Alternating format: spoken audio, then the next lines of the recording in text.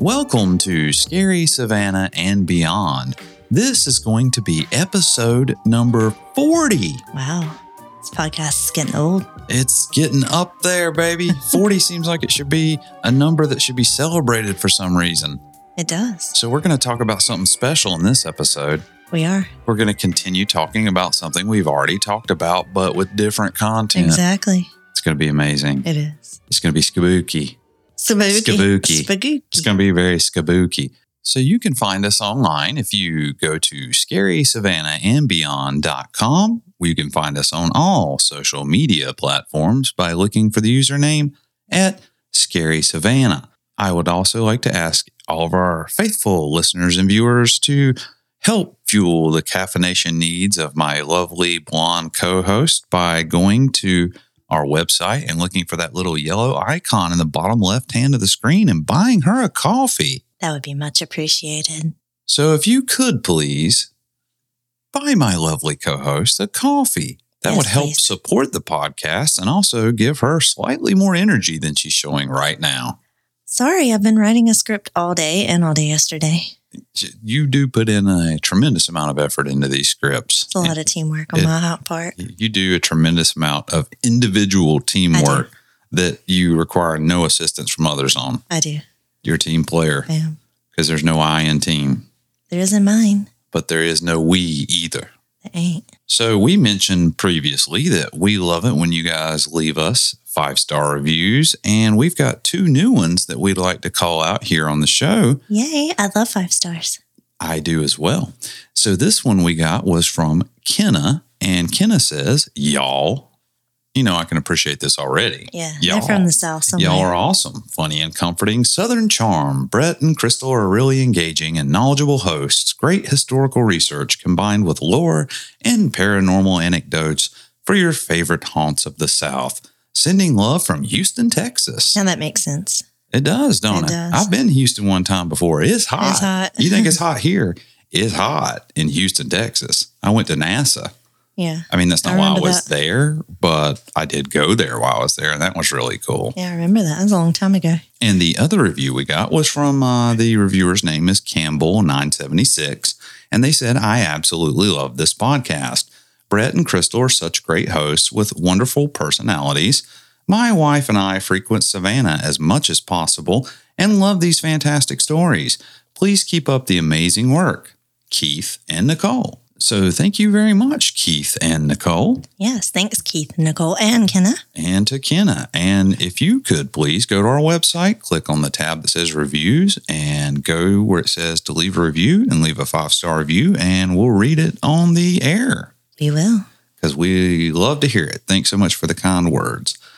Now, on this episode, we're going to be talking about our merchandise winner for the month of July, aren't we? We're going to do something really fun. We got something a little special coming up. There's little clues little hidden around the room. Me. Just little clues. But you have to tune in to the end of the episode. Around there is where we're going to go ahead and see who the winner. Yeah, we were going to do it at the beginning, but we said we're going to make them wait. It'll be fun for us. It's a game show. It really is. And also, we would love to welcome our newest patron, and that would be Linda Hendricks. Yay. Thank you, Linda. Yeah, thank you, Linda. She's joined at the level where she can watch videos. She must really like your beautiful face, because I think I would break the camera if she's looking at it. Or your cool hats. The hats are cool. Yeah. I will say that my hats are cool. Yeah. And she's going to have a lot of new content that we're working on. Yes. I would also like to welcome our new patron, April J. Simpson. Thank you so much, April, for joining in with us on the patron exclusive site. Yes, thank you, April. And speaking of Patreon, listen to the end because we tell you how to join up and you can get exclusive content. And we are working on quite a few things to go on Patreon, aren't we? We are. Very much extra content will be coming shortly. Mm-hmm. So, Crystal, how have you been this week? I am great. I've got my coffee and my Red Bull. And so the kids are going back to college soon, as you know. At least I told you that the other day. You probably forgot. April. August 10th, right? You were listening. So I've been busy getting ready for that. You wouldn't believe all the paperwork and hoops you have to jump through. Just to get them out of the house. I know, just to get rid of them. It's crazy. And I've actually got several days off work coming up. So we're going to be focusing on creating the new content we were talking about. It's going to be a bunch of not just extra episodes, which there will be, but it's also going to be different kinds of things that we're bringing too. We've been brainstorming and we've come up with some really fun ideas. We think the listeners are really going to be into. So make sure you join our Patreon so you can have access. It's going to be really cool. And speaking of content, this week we're going to talk about more cursed movies. This is part 2 of our series of cursed films. Yay! While researching, I found so many supposedly cursed movies that this will end up probably being 4 or even 5 episodes. That's very interesting because I had no idea there were that many movies that were cursed. I had no idea either. Like, I've, of course, heard of Poltergeist and The Crow and some others, but I really hadn't. Like, there's at least 30 plus. I knew about The Crow just because I was really into The Crow in high school, like I said in that episode, but it's... I thought that maybe there was just a handful. That's what I thought. I saw that list you showed me, and I was like, wow. Yeah, and I still added more after that. So I'm going to mix in some that you've definitely heard of and some more obscure ones that you've probably never heard of. So watch them at your own risk. Do the curses carry over? Some of them, not on the ones I'm talking about tonight, but there is one that it curses the viewers. Right. There's one that I saw that it says they warn you not to watch it. It's that bad. It's a foreign film. We're going to watch it. It's a foreign film. So first up is the 2012 horror film, The Possession. Ooh, that just sounds like it would be cursed just based on the name alone. It does. The movie was directed by Ole Bornedal and based on the supposedly... Hey, say no more. Ole. Ole. Okay. And based on the supposedly true story of a family who was plagued by problems after bringing home a cursed object known as a Dybbuk box. Now, where have I heard that term before? Yeah, we'll talk about that.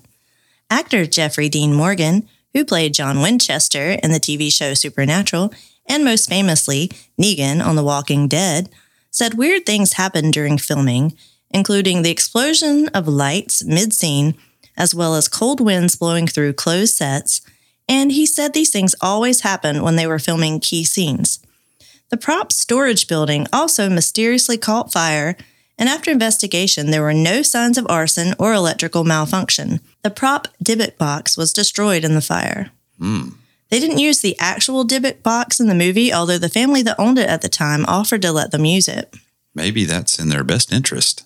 Director Sam Raimi was reportedly too spooked to have it on set. Other actors were against it as well, including Jeffrey Morgan. They had a mantra on set, don't mock the box. That seems like a going theme with most paranormal related things.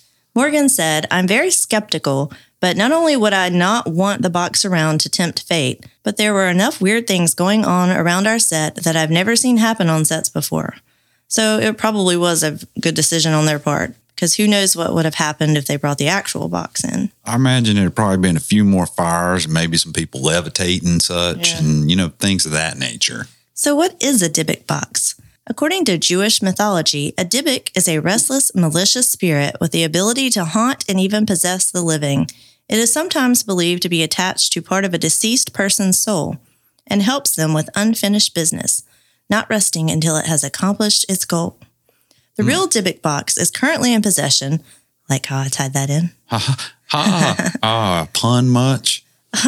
Of Zach Bagans, who we've talked about many times, and resides at his haunted museum in Las Vegas. We actually got to go into the room where he keeps it under lock and key. He believes it's one of the most haunted items he owns. I would tell you more about it. It's a very interesting story, but we're going to save that for a later episode when we talk about cursed objects. So make sure to keep listening for our future episodes if you want to learn more about it. So what do you think? Do you think the movie was cursed or these were just coincidences?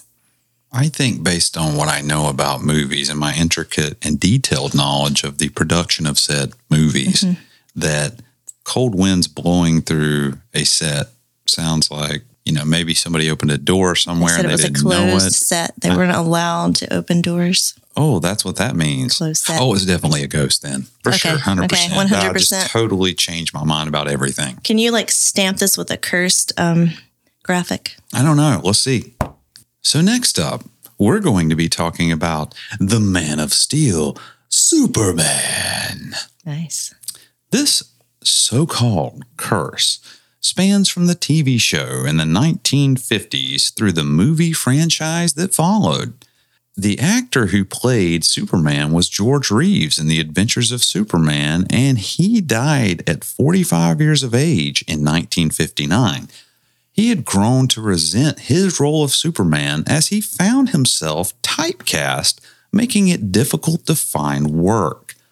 Speculation still surrounds his death. Just days before his wedding, he was found dead in his bedroom with a gunshot wound to his head.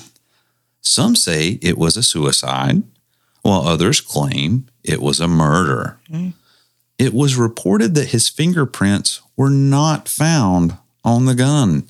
It remains a mystery to this day. Yeah, I remember we watched a movie, Hollywoodland. It was loosely based on his life. So that seems a little weird. I mean, do you know more on the alleged suicide / potential murder here? Did they find anybody's fingerprints? I don't think there were any fingerprints on the gun, and there was like an argument, and I think he had been drinking, and I think his wife-to-be and some other friends were in the house when it happened, so it's kind of like that Natalie Wood case. They've never been able to really sort it out. Well, suicide or murder is definitely tragic. Christopher Reeve took on the role of Superman in Superman the Movie from 1978, as well as the 3 sequels. I didn't even realize there were that many. Superman 4 is the worst movie of all time. Oh, okay. I'm glad I didn't watch it. Maybe not the worst movie of all time. I thought you said that was Super Mario Brothers. I was about to say, it's right up there with the Super Mario Brothers movie, which I have still not recovered from, and I've only seen it once. When I was a kid, I loved Super Mario Brothers. And when I saw that movie, it was like somebody just punched me in the gut. It was the original movie that, you know how they talk about how DC wants to make everything dark and gritty, like the Batman and the Superman movies. And Marvel makes everything more colorful and shiny and bright and happy and less depressing. They took Super Mario Brothers, took everything that makes it interesting and fun, and just beat it and curb stomped it, and then gave you that. I'm glad I missed that one too. So bad. So I missed that and Superman 4. I don't think I missed Superman 3 also. And this movie had Bob Hoskins in it. And I love Bob Hoskins in the movies I've seen him in, which include Who Framed Roger Rabbit. And sadly... But back to Superman. Yeah. Sadly, Christopher Reeve was paralyzed from the neck down after being thrown from his horse in a cross-country riding event in 1995, and he passed away in 2004 due to heart failure related to his condition. His wife, Dana Reeve, died only 2 years later at age 44 of lung cancer, despite having never been a smoker. Right. It said she never smoked a cigarette in her whole life. That's unfortunate. It's a little odd. Yeah. Margot Kidder, who played Lois Lane in the movies, was involved in a serious car crash in 1990, leaving her unable to work and leading her to eventual bankruptcy. In 1996, she was found hiding in someone's garden in Los Angeles. She was dirty and confused, claiming someone was stalking her. She had cut off all of her hair with a razor blade. She was placed in psychiatric care, and she was diagnosed as suffering from manic depression. She lived in a state of paranoia and was homeless for a time.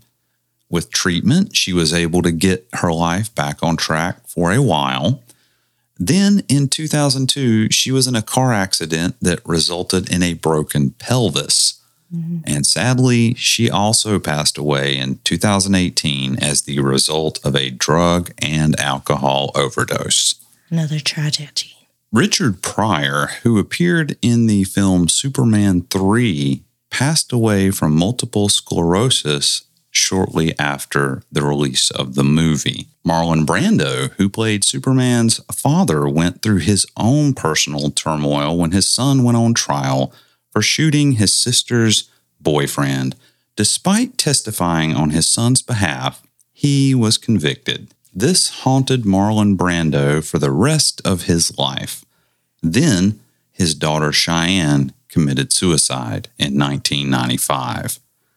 Lee Quigley, who played baby Kal-El, died at the young age of 14 due to solvent abuse. So what do you think, Crystal? This is a lot of stuff going on. It sounds like there might be something to this one being cursed. Yeah, this one could be a curse. I don't know if it's just Hollywood bad luck, getting into things they shouldn't get into, but obviously not with Christopher Reeve. But yeah, that was just a freak accident. But and then his what wife else is dying. a curse? Yeah, I don't know. I'm up in the air on this one. I'll call it half curse. I'm saying it's full on blown 100% curse. Definitely. There's so a lot going stamp. on here. It's getting a curse It's stamp. getting a curse stamp. Okay. For me. Next up is The Passion of the Christ. Released in 2004, The Passion of the Christ is Mel Gibson's retelling of the story of Christ's final 12 hours of life. The $30 million passion project, like what I did there.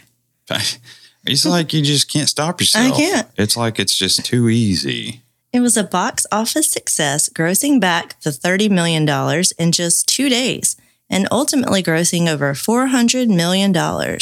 However, there were a number of incidents that occurred during filming. I had no idea that movie made that kind of money. Yeah. I had no idea. Yeah. It was really popular. The actor, Jim Caviezel, who plays Jesus, suffered a number of injuries on set. The makeup they used to give him the appearance of a black eye messed with his depth perception, which caused extremely painful migraines. He got hypothermia and pneumonia from the extreme cold temperatures while filming scenes hanging on the cross.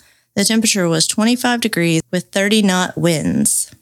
Well, we know how hard winds can make a cold situation even colder because living on a beach, it can be really hot. And as long as you got these 14, 15 mile an hour winds, it feels nice. Yeah. But on the flip side, in the winter out here when you're on the beach, and it may only be in the 50s or whatever, which doesn't sound that cold, but when you combine it with those fast winds, it feels like 30 degrees. So it was Italy in the winter, 25 degrees, and he was on a cross wearing very little clothing because, Because of the role and what was happening to Jesus in the film.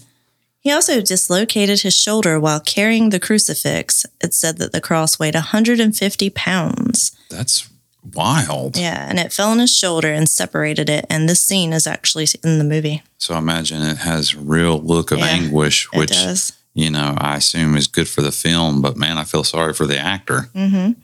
He also had part of his flesh ripped off during the whipping scenes.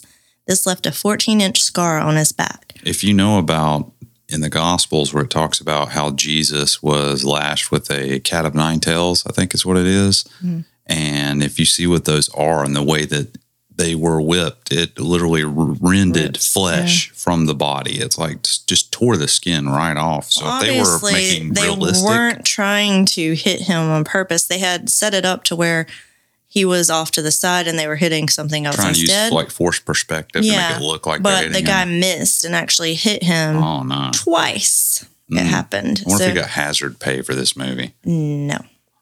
Worst of all, he was struck by lightning while delivering the Sermon on the Mount. People reported seeing smoke rising from his head. Luckily, he was not seriously injured. I think if I was making this movie with the content that I'm talking about, and granted, I'm assuming, because I've never actually seen this movie, that he's trying to do a faithful retelling of what the Bible accounts, I assume. But still, though, if I'm getting hit by lightning while I'm filming a movie about the Bible, might be thinking, maybe I'm doing something wrong. Yeah. The film's assistant director, Jan Michelini, was also struck by lightning twice on set. Okay, well, they say lightning doesn't strike twice, but it did 3 times. I'll tell you what, I know you've got more to say about this movie, but can we just go ahead and throw up the stamp of approval? Because it's getting mine. But continue. John Debney, who wrote the score or the music, called the job the most... you lay people. Yeah. I don't think everyone knows what a score is. We are educational, by the way. Edutainment. He called this job the most difficult assignment of his life and claims he closely felt the presence of Satan in his studio while working on the film. Now, that could have been the drugs. I don't know. I'm just kidding. Could have been. We're not saying that he was on drugs. Well, She's not saying it's Hollywood, that. people. It is Hollywood.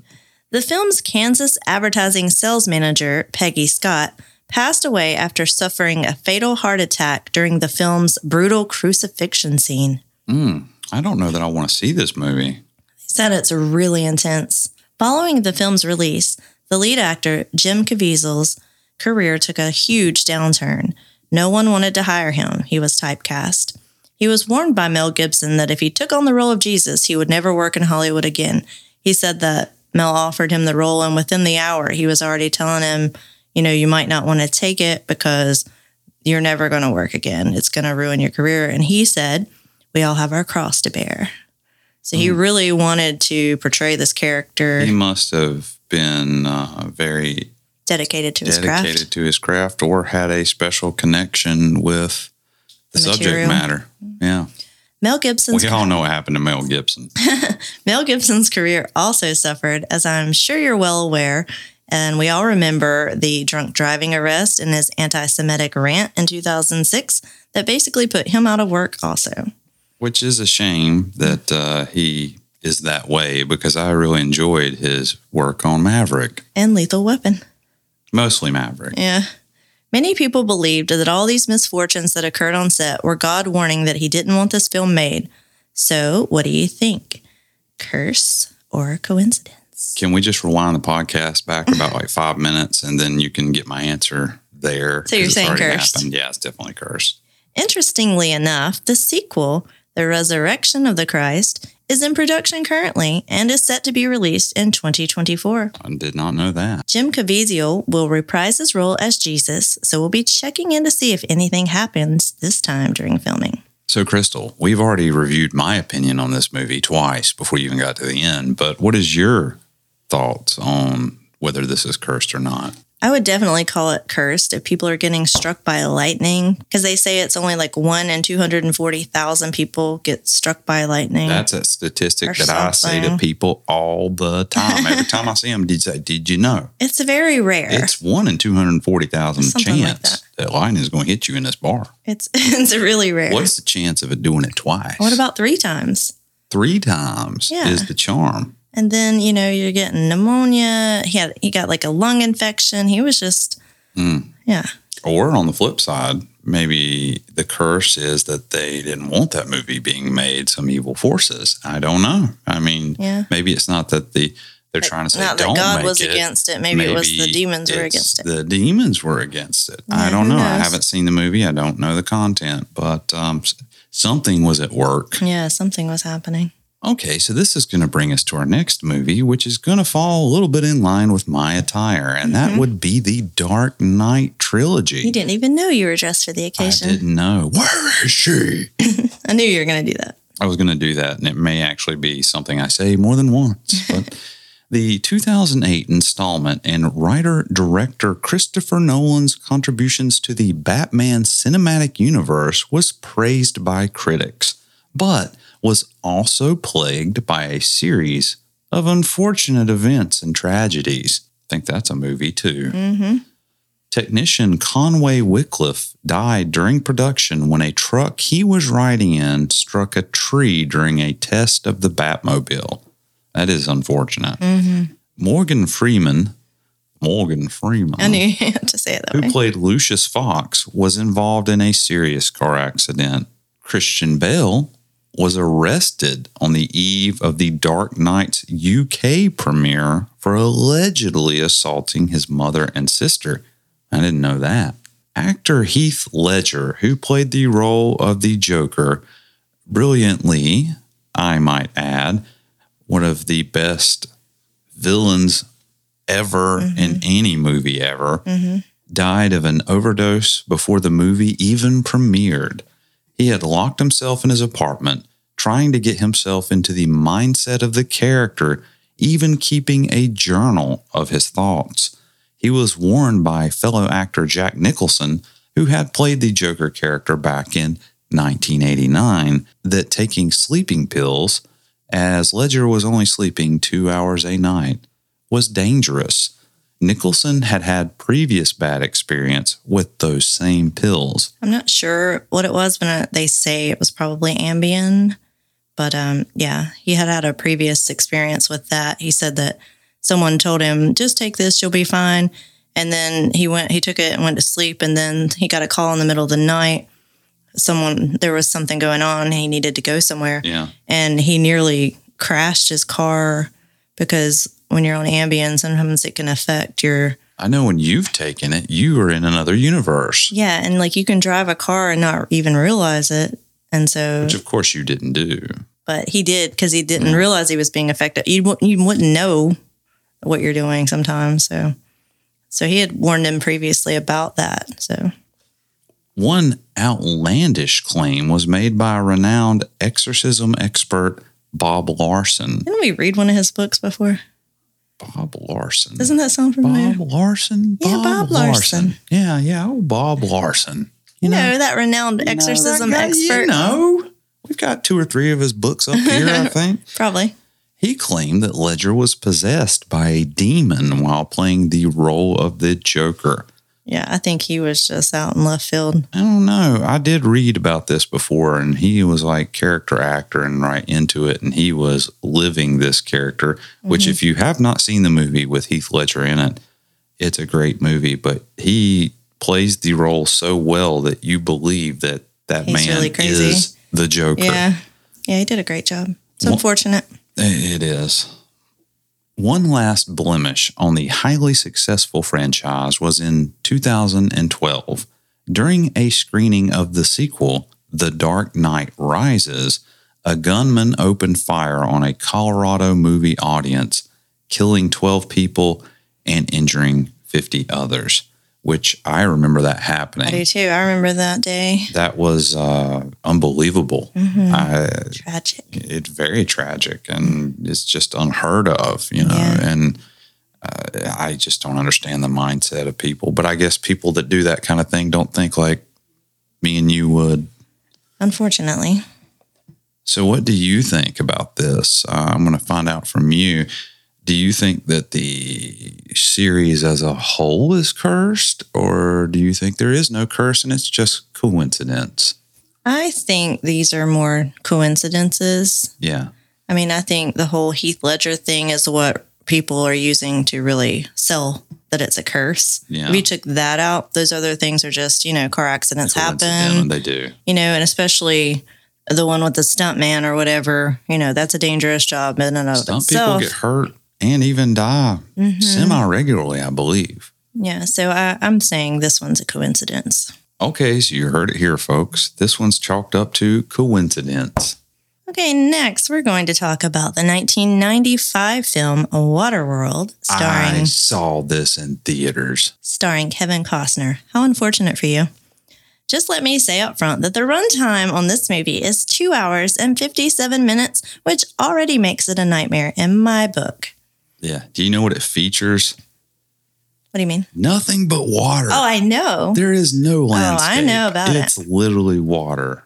The plot, according to IMDb, says, in a future where polar ice caps have melted and Earth is almost entirely submerged, a mutated mariner fights starvation and outlaw smokers and reluctantly helps a woman and a young girl try to find dry land. This sounds terrible. It was actually really bad. This sounds like something I would definitely never watch, and it's unfortunate that you had to suffer through it. I wanted to see it.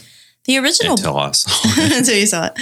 The original budget for the film was $5 million, but it ended up costing a whopping $200 million. Sounds like someone in accounting needs to be fired. It was one of the biggest Hollywood bombs in history. Not the biggest. Not the biggest, but might be the second biggest, I think. Waterworld was a production disaster and was a bomb at the box office, bringing in only $88 million. That is, somebody got fired somewhere or something. Yeah, largely due to the input of several big parties like Universal and Kevin Costner. The script. He's a big party. Yeah, he was. He's a real big party. He was in I this loved case. him in Robin Hood, not so much in Waterworld. The script ended up undergoing 36 different drafts, and this involved 6 different writers. Original writer Peter Rader had already written 7 drafts before he was replaced, and the script was constantly being rewritten during filming. Director Joss Whedon was eventually brought in for the final rewrites, which he described as 7 weeks of hell. But I noticed you left off on the script that they say eventually they moved away from scripts to just writing stuff on napkins with crayons. Basically. I don't know if it actually happened that way, but if you've seen the movie, you sort of know what I mean. 2 of the actresses, Jean Triplehorn and Tina Majorino, nearly drowned on their first day of filming when the trimaran they were on sank and dragged them behind it. First day of filming. All right, cut, wrap, we're done, print. Filming was shut down 3 times due to hurricane alerts. Another major problem during the shoot was that the cast and crew were constantly seasick because it was entirely filmed on water. Makes sense. Kevin Costner nearly died when he got caught in a squall while tied to the mast of his trimaran. The ship was rocking dangerously, and the crew had to navigate it to calmer waters before they could attempt to get Costner safely down the mast. Just stay right where you are. Don't try to move. We're going to get you to safety. The stunt coordinator, Norman Howell, got hit with decompression sickness during filming of an underwater scene and was rushed to the hospital in Honolulu by a helicopter. Yeah, so this Not by a trimaran or a catamaran. Well, they're in or Hawaii, so they had to get a helicopter. Kevin Costner's stunt double was washed out to sea, and several extras nearly drowned. just washed out to sea. I assume they saved him. And then as he's floating away, oh, wait, no, quick, That's just his quick. double. Oh, wait, that ain't Kevin. Who is that? I don't have his name, sir. Well, I guess we'll just have to deal with it. Many of the actors were stung by jellyfish, with one of the actresses being stung 3 times. Suck it up, Buttercup. Like, if I got stung once, I'm out. I'm not hanging around jellyfish. You're not in the ocean, period, really. No, I'm watching it from the distance. So what do you think, curse or coincidences? I think that this movie is probably not cursed. I just think it was a bad movie that bombed in the box office because of its badness. And I remember, I don't even know why. I was excited when it was coming out. I wanted to see it. And then I sat in the movie theater and I was like, Did you stay for the whole 2 hours and 57 minutes? I've only ever left a movie once in my entire life, and you were with me when I did it. What did we leave? Transformers 2. I didn't think we actually left. I wanted to leave. No, we did leave. Did we? We left It in was that terrible. movie. It was 2 or 3? It was 2. Oh. Believe me, I remember. It was 2. We first didn't one watch was the good. third one. The first one was pretty good. Mm-hmm. I've been told the later ones got better, but we've just never gone back to check. But based on my estimation of what she said here and also what I know of the movie, I'm going to say I'm just going to chalk it up to being a bad movie. So there is no curse. Yeah, I'm not sure I'd classify it as curse. I would just call it a disaster. That's accurate. I think it's one of those things that probably sounded good on paper, but then it spiraled into a $200 million nightmare. So in that way, it is scary. It was scary to the shareholders of the Right. companies. I'm sure they Right. considered it a curse. Right. So next up will be the Twilight Zone movie. Can you do the little sound effect? The Twilight Zone, the movie, was a 1983 sci-fi horror anthology film based on the classic TV show that ran from 1959 until 1963 and was hosted by the legendary Rod Serling. He was awesome. Steven Spielberg was tasked with bringing the classic show to the big screen. He chose director John Landis to oversee one of the 4 stories based on the original show. In the story, actor Vic Morrow plays a bigoted man who is sent back in time to experience hardships such as a Nazi Germany, the KKK, and in the final segment, he is sent to Vietnam, where he has to protect 2 Vietnamese children from American troops. He utters the ironic line, "I swear to God, I will protect you." On the last day of shooting, the scene calls for Vic Morrow to carry the 2 children across a river with a helicopter flying low overhead. There were explosions which caused the helicopter to crash into the actors, crushing one child and decapitating Vic Morrow and the other child. That's terrible. That is, I've heard that before, and there's actually test footage, I believe. You can see it online still. Yeah, I don't know why anyone would want to, but it exists. Yeah, I know.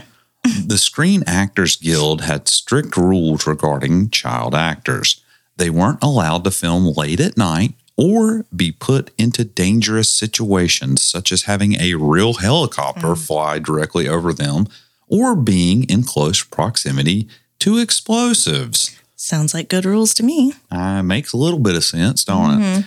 The team circumvented this by hiring 2 Vietnamese children and paying them as extras. Yeah, like children that act in the United States are protected by the Screen Actors Guild or something. So they're in a group and they're overseen by a group. So The children were Micah Din Lee and Renee Shin Yi Chin. Excuse me if I butchered those pronunciations. I made the best attempt I was could. right. With filming taking place at 2:30 a.m. on July 23rd, 1982. The tragedy resulted in charges being brought against John Landis, associate producer George Folsey Jr., the production manager, helicopter pilot, and the explosive specialist. They were all tried and acquitted on charges of manslaughter in a 9-month trial that lasted from 1986 until 1987. Director-producer and co-director Steven Spielberg was so disgusted and outraged by the handling of the situation that he ended their friendship and publicly called for the termination of the New Hollywood era, where directors had almost complete control over their film. Following the tragedy, new procedures and safety standards were imposed in the movie industry. Now, I'm not sure if that alone qualifies this movie as cursed, but it is most certainly tragic, which is a word we've unfortunately used multiple times in this episode. I am truly surprised that no one was held accountable when they very clearly violated multiple levels of not just safety protocols, but common sense. Yeah, you should never have children in dangerous situations like that. Yeah, I mean, if an adult is willing to put themselves in a place of danger, that's one thing. Well, the parents testified that they were never told that their children would be put into danger. They were told, It's just safe. It's just Hollywood. It's special effects. Yeah. No dangers They here. had no idea. So tell me. So they were sitting there watching it happen. Can you imagine? I It's just cannot horrible. even begin to imagine. So tell me, Crystal, how are you feeling about this movie? So you think it's not cursed and it's I just don't a think it's random cursed. tragedy? I think it is people being irresponsible and negligent for sure. They should have at least been held accountable for negligent homicide or something. And I don't know. will say that we've never been in a movie before, but in a weird way, we have somewhat of a connection to it because where we used to live on Tybee, they were filming a movie directly across the street from our house. They were. And the movie was called Galveston. And it even had, I believe it was Elle Fanning. And I literally worked from my home office and I'm sitting in my office there and my window looks down. They were filming it at a motel. So if you ever watch that movie and you see a motel scene, it was filmed at a little motel that's directly in front of where we used to live. And when they were filming it, you might even see our house behind it. I don't know. Or see our cats Or our because they were cats. constantly over there eating chicken wings. So that being said, since they were filming directly across from us, they had to put up all their production vehicles. And we were renting our house at the time. So the landlord, without consulting us, agreed to let them park some of these vehicles in our yard. They did take some off our rent for it. A very small portion, but they didn't even ask. Yeah. They just said we needed to have one parking spot, which is all we needed Oh, yeah. at the time. But so we got to talk to some of these crew members that were working on the film out there. What was her name? Rowdy? Rowdy, and then there's one No, named it was Trouble. It was Trouble. Trouble. And there was another guy that had a name. I don't know what it was, There's another guy with a name. But the woman's name was Trouble. Where are we going with this? And we saw how quickly they try to throw things up, film stuff, get it tore down, and go. Mm-hmm. And so, you know, they're under a time constraint, they're under a budget constraint. One of the people that I know actually has his girlfriend working on a movie set right now. And one of his main concerns is the safety, because they're not taking proper safety measures due to something about it being unionized. I don't know exactly. So from hearing from him and these things, you can see that when sometimes they'll cut corners, especially when it comes to safety protocols in movies. So yeah, that seems to happen quite often, actually. Yeah, as I guess, you know, time is money and money is time, and they try to do things and safety takes longer than non-safety. Yeah. I'm going to say on my end of this, I don't think this one's cursed. I just think it's just a random tragedy that should not have happened, but yet did. Yeah. So I was going to end the episode here, but I decided to do one more because this one is just wow. It's pretty wild, and I'm talking about the 1981 film called Roar. I've not heard of this one. You haven't. This one is right up there with the John Wayne movie, The Conqueror, that we talked about in our first installment of Cursed Films. You remember? In the sense that it's filmed in a nuclear test site? Well, this one's just as dangerous, but featured wild animals instead of nuclear fallout. Okay. With a budget of around $17 million, this picture has been described as the most expensive home movie ever made. Oh, goodness. Oh, my. The movie was the brainchild of couple Noel Marshall and his wife Tippi Hedren. They had been on safari in Africa when they came across an abandoned game warden's house that had been overtaken by lions. They thought this was great. So they go back home and Noel begins working on a script about wild animals. Because the wild animals are just fun. I mean, really. The premise of this movie, according to IMDb, is a naturalist living with big cats in East Africa expects a visit by his family of 4 from Chicago. A mix-up leaves him searching for his family, who have been left in the clutches of wild lions. And another one is ravening jungle beasts assemble in flocks to invade an otherwise quiet home where they terrorize the visiting family of their keeper. Doesn't that just sound like an amazing concept for a movie? When I say it that way, it does. So writing a script takes a while, of course, because with such a great idea, there lots of cocaine. Yeah, there has to be multiple rewrites. In the meantime, Noel and Tippi decide to start raising big cats in their home. How could this go wrong? With their children. That's how it goes wrong. Because you gotta have stars for this movie, right? Oh, my goodness. When filming finally got underway, they gathered 132 lions, tigers, leopards, cougars, and jaguars. Some of them they raised. Some were from zoos or circuses, pet shops, private homes, animal control, etc. Just anywhere they could find a wild animal, they would scoop it up. So did they just like ride around in a big like cargo van? I think and so. They just stop and open the door and it would just be full of wild cats. And they're like, y'all's got any of them old Bengal tigers up in here you want to get rid of? How many wild animals are there? Apparently a lot in California. 132 it seems. Togar, the main antagonist lion in the movie, had previously been owned by Anton LaVey, well, the founder of the Church of Satan. It really does. He kept Togar. They had a chapter in Savannah, didn't they? Yeah, he kept Togar in his house, which was in a very residential neighborhood in San Francisco. It's a less weird when you hear it's in San Francisco. Yeah. They also cast a 10,000-pound bull elephant named Timbo. How could this go wrong, you ask? I don't see any potential path of disaster here. This movie was very much a family affair, with 3 of Noel's sons being involved, as well as Tippi's daughter, Melanie Griffith, who was a teenager at the time. She went on to be a very famous actress, despite starring in this fiasco of a film. I was about to say, that name sounds familiar to me, but I have no idea who that is. We'll just say that I believe you. She's married to Don Johnson. I know that name, but I don't know who he is. Melanie's face was mauled by one of the big cats, resulting in reconstructive surgery. She nearly lost an eye. Luckily, she survived, and so did her eye and her career. I'm about to say, if she almost lost an eye, it seems like there would have been scars and stuff. And they did a really good job reconstructing her face. Money. Well, you know, they had a $17 million budget. Surely they didn't spend $17 million on a home movie with 132 cats they picked up on the side of the road. They did. Before filming ever began, Noel Marshall's son, John Marshall, was the first victim. He was attacked by a lion who clamped its jaw around his head. It took 25 minutes and 6 men to get the lion off of him. It resulted in 56 stitches. It seems like that could have been a lot worse if your head is stuck inside a lion's mouth. Obviously, for 25 minutes. After this happened, they both said that, this is maybe not the best idea. We're going to go ahead and, either call this off or get some stunt actors. They persevered. Oh, so Noel was the lead male character. His wife, Tippy, was the main woman. Melanie was the daughter, and their sons played roles. So, they're all, the actors in this. So these lions, being wild animals, totally wreaked havoc on the set of this movie.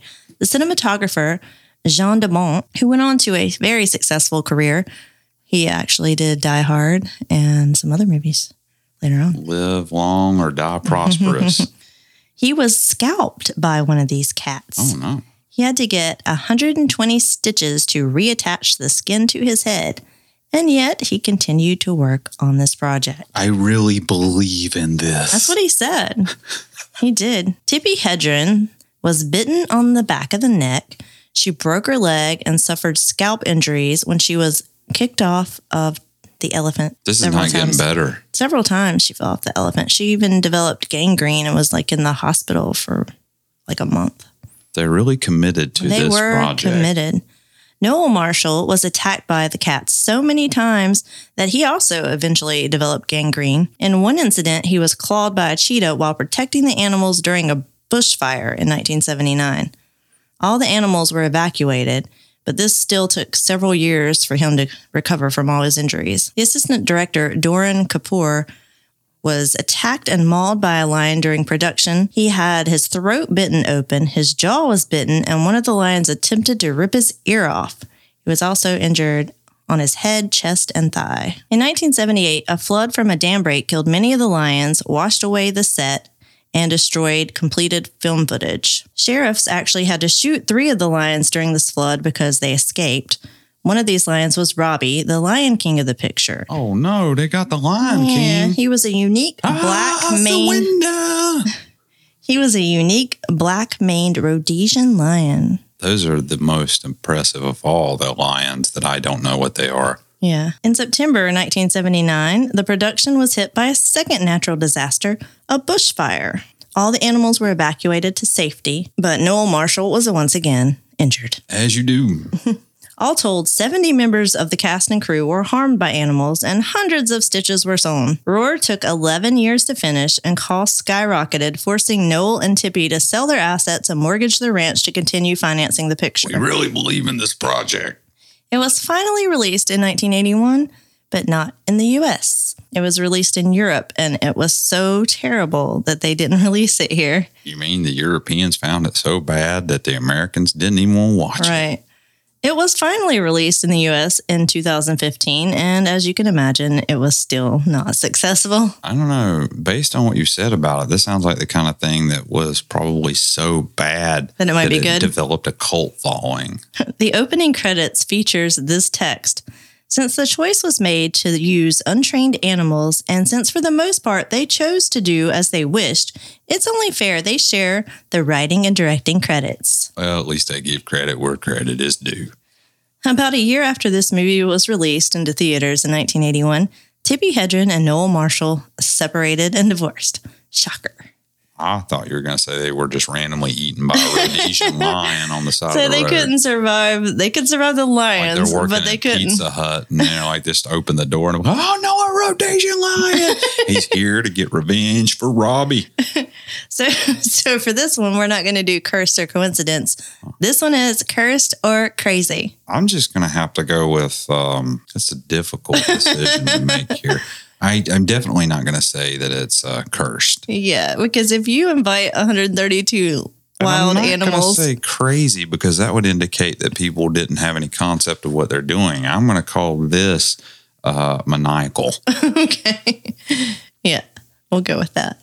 Maniacal. Yeah, so I just thought that. I actually want to watch this movie because it's so crazy. It sounds like something that would make a good thing to have on, maybe when you're, accidentally ingested too many diesel truck fumes or something in traffic, and you're a little lightheaded, and you just like trying to calm down Some after of the Tybee flour. or that, and you're just trying to like settle yourself down after a long day of work, and you're like, what can I watch that will calm me down, complete me and make me understand that humankind has yet to reach its full potential? So that's going to bring us to the portion of our episode that we like to insert a graphic onto. What we're watching. So this week, we are going to go ahead and move forward and stick with the Netflix TV specials that we like to watch. And we were so enamored with season 1 last week that we went ahead and watched seasons 2 and 3. Yeah, we'll talk about 3 next week. We're going to talk about the 2017 horror / I guess you might call it a mystery, maybe, whodunit TV series slasher, season 2. So, Crystal, you want to tell our listeners about this? You want me to do the synopsis? I'm going to let you do it. You never get to do it. Yeah, you just wanted me to do it because you don't remember what. Well, I remember. I don't remember the character names, but. Okay, so it's basically a group of friends that were at a summer camp. They were the counselors, and something happened to one of them. Don't know if I should say what. I wouldn't reveal it. Just say a traumatic event in their past. From their past, because then it goes 5 years later. Yeah. So they're going to go back to where the camp was in order to fix something. Try to uncover some secrets. Yeah.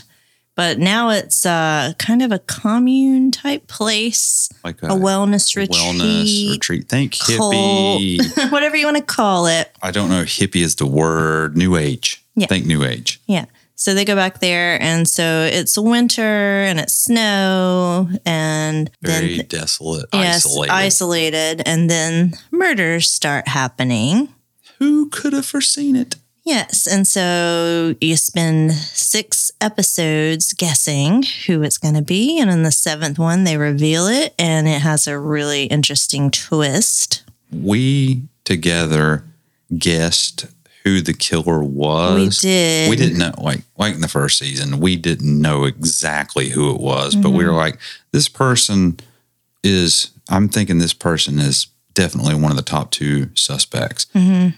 But when they get to that twist reveal, I'm surprised you didn't see it coming. I kind of, I couldn't figure out how it was, but then it made sense once they actually tell you what happened. We can't really say any more than that. I know, I don't want to spoil it because I think, people would enjoy it. Like we said on the first season, if you watch this, make sure to pay attention to all the small details. Watch everything. If you don't pay attention to the small details. Pay attention to each character and their interactions with others. Yeah. I'll give you that. Another warning, like we said about the first one, it's got some pretty graphic violence in it. Yeah. Very graphic. As this show goes forward, it just gets worse. Yeah. So if you have a weak stomach as far as that kind of thing goes, I would not recommend this show. Sometimes I'm doing this. Yeah, even she does that. I do. And she watches Dr. Pimple Popper, which I can't even look at. It's but it's not the nasty, same. thoroughly disgusting. They and keep this coming is not up. real. I know, but they come up with some pretty gruesome ways to murder people. She's just popping pimples. Yeah, they do. It's like the writers from the show sit around and try to think, what is the most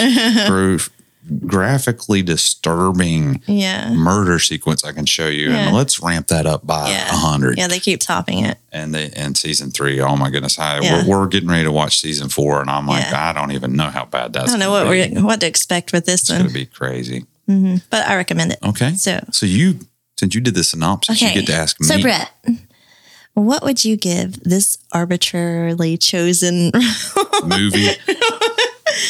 So Brett, what would you give in dog treats on our arbitrarily chosen scale of dog treats? I don't know. 1 to 12. Hey, yeah. This is why I don't do this. This is not written down for me. We need some on-the-job training. Yeah. I enjoyed season 2, honestly, more than I enjoyed season 1. My watch thinks I'm working out, by the way. Nice. Season 1 was good. When we started watching season 2, I didn't like it as much at first. Yeah. And it took several episodes before it really sort of hooks you in.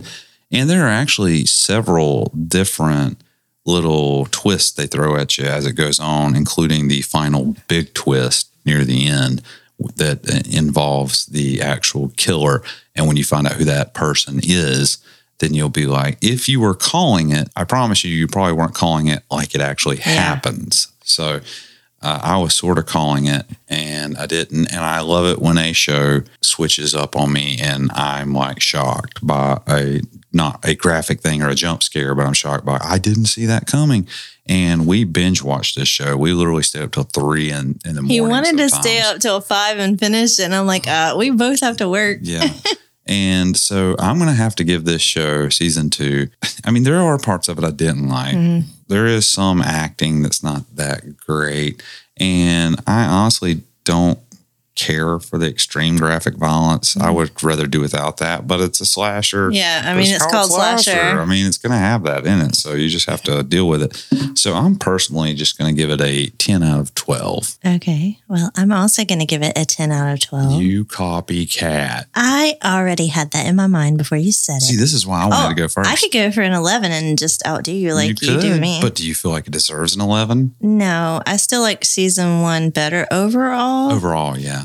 The storyline. I like the storyline of the killer better in the first one, but the storyline of all the people in the second season, I think, was better as a whole. Yeah. Yeah. So I really liked it. I didn't care for the extreme violence. Sometimes I was covering my eyes, but the story, I like a good story. And it was a good mystery story where you keep guessing and we're like, we make our final guesses because you know they're going to reveal the killer in the 7th episode. Yeah. And then wrap it all up. At least that's what they've done in the first episode. And they did it in the first season. And they did that in this season too. And third season. And the third season. Yeah. So they reveal it. There's 8 episodes.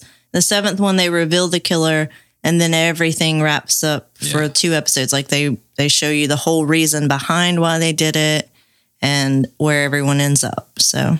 Yeah, and I can't wait to talk about season 3. I think it was my favorite of all of them. But that will be for another episode. For next week. So stay tuned for that. That'll bring us to the portion of our show that we like to call Layla and Coffee Talk.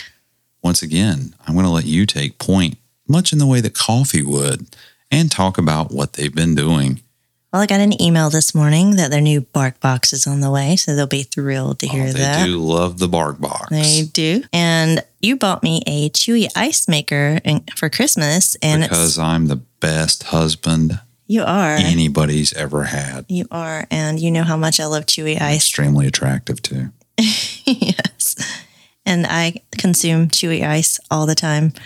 And so I thought, the dogs like to eat it out of my hands all the time. So I'm like, you know what? I'm just going to give them a bowl. By eat it, you mean you hold it down and they lick it and get in their mouth and they drop it off and it falls on the floor. And then they drop it. But so I'm like, I'm just going to give them a bowl of Chewy ice. And Coffee thought that was really interesting. She has a lot of trouble keeping it in her mouth. Yeah. So it was really cute. I got a picture. And then you fed them a slice of pizza. A whole slice. Which it was split in half. Devoured in a split second. It didn't hit the floor before they cleaned the plate, and then immediately ran back to Crystal because she had food or had food. Yeah, I was eating dinner, and so they ran to me for more food. And this is after they had eaten dinner. So. Makes no sense. Yeah, they're insatiable. These dogs are uncontrollable. Yeah. They need to be stopped before they hurt themselves or others. All they're going to do is attack a piece of food. Yeah, they will tear up a piece of food like you would not believe. They're big on food and Bark Boxes. And just big. And they're big. So you can find us online if you would like to go to scarysavannahandbeyond.com. You can find us on all social media platforms if you look for the username at Scary Savannah. Also, we would greatly appreciate it if you could help support the podcast by buying my lovely co-host a coffee or 6. You can do that by going to our website and going to the bottom left-hand corner and clicking on that little yellow coffee cup. And you can buy her 1, 2, 3 or more coffees. And that'll help not only fuel her caffeinated script writing frenzies, but it'll also help support the podcast because this ain't a cheap endeavor. It is not. It is not. And anything you can do to contribute would be appreciated. Okay, so as we had mentioned at the beginning of the episode, this being the episode that's the first of the month, we're going to go ahead and announce who is the July merchandise winner. And to do that, we've got a little something extra that we'd like to bring out. Crystal, since you're my lovely assistant, would you mind coming setting up the wheel right here in front of this camera? Okay, so the little surprise we had is this is the new way we're going to be selecting winners for the merchandise. So we have the Willow winners here. And you can see that there are multiple names on the wheel. These are the finalists that we pulled from a hat so that we can see who is the winner of the merchandise giveaway. So we're going to spin this here in a second. And now my lovely assistant is going to give the wheel a big spin.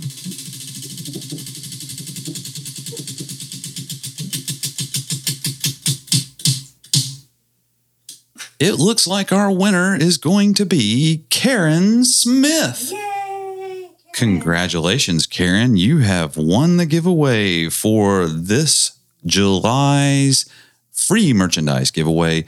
We will be contacting you to find out what it is you would like to get as far as a shirt or a coffee mug. And everyone else that came close, you are still eligible to win. Just enter again in the August giveaway. The only thing that keeps you from being able to play again is if you are a winner. So appreciate everybody that came close, and make sure to go ahead and enter for the next giveaway that we will have. And we also have a merchandise store. So if you can go to ScarySavannahAndBeyond.com, click on the store tab, and it'll take you to a store where you will be able to purchase a great variety of things with our various logos on them. Shirts, hats, mugs, More hats, things.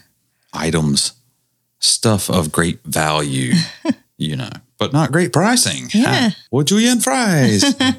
And also, as we mentioned earlier on the episode, we are heavily pushing Patreon content out. We're going to have a new episode that we'll have just released the Wednesday before this one that will feature some more of our cryptid series. We also have a bunch of different content that we're working on that we will be releasing soon that will be featuring things such as maybe some short videos, more regular updates. The Squares of Savannah. The Squares of Savannah, something we're going to do. We're going to give little insights and tidbits like, have you ever been to Savannah and noticed that a lot of the doors on some of the houses are painted red? Mm-hmm. Well, there's a reason for that. Mm-hmm. And we talk about it on an episode of one of our short videos on Patreon that will also be out by the time this episode has released. So you can go to patreon.com/Scary Savannah. And then you can join for as little as $3 a month. There are various tier levels that will give you different rewards that's laid out there. And that would greatly help our podcast grow and help support us so that we would be able to pay for all the various services that we have to do. So Brett can buy more plugins. Well, they are important. But it's not just plugins. I mean, we need to have a lot of service. There's a lot of behind the scenes stuff that happens with making a podcast. You wouldn't believe it. Yeah, you wouldn't. But anybody that could sign up for that would be greatly appreciated. If you could go and leave us a review, a 5-star review, yes, that would also be great. As we mentioned earlier, any 5-star reviews we get, we'll read about it on air. So, everybody can hear how cool you are because you like such an amazing podcast with such cool people who not in any way are cursed. Just because we're sitting in a haunted bedroom studio at the moment. So I believe that's going to leave just that one last thing. Join us next time in Savannah, where the ghosts and the good times live on. But you know who don't? Waterworld and all the people in it. It definitely went down with the ship. It burned to the ground. Burned to the ground. You like what I did there? It wasn't really a pun, but it was pretty good, right? You got to admit, I tried.